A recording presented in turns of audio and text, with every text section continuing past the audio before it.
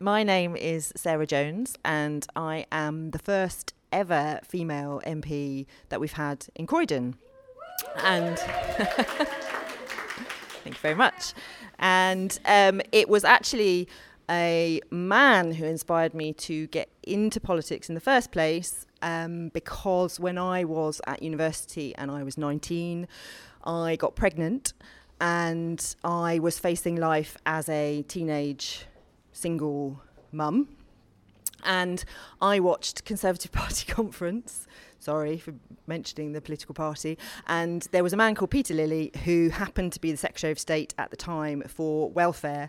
And he made a speech based on the Mikado, a little song. And it was about, I've got a little list. And it was all about the people that he wanted to get rid of.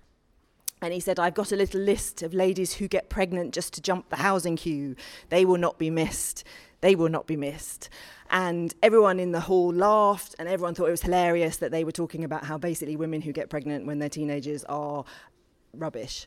And that made me so angry because I knew I had something to contribute and I wasn't rubbish.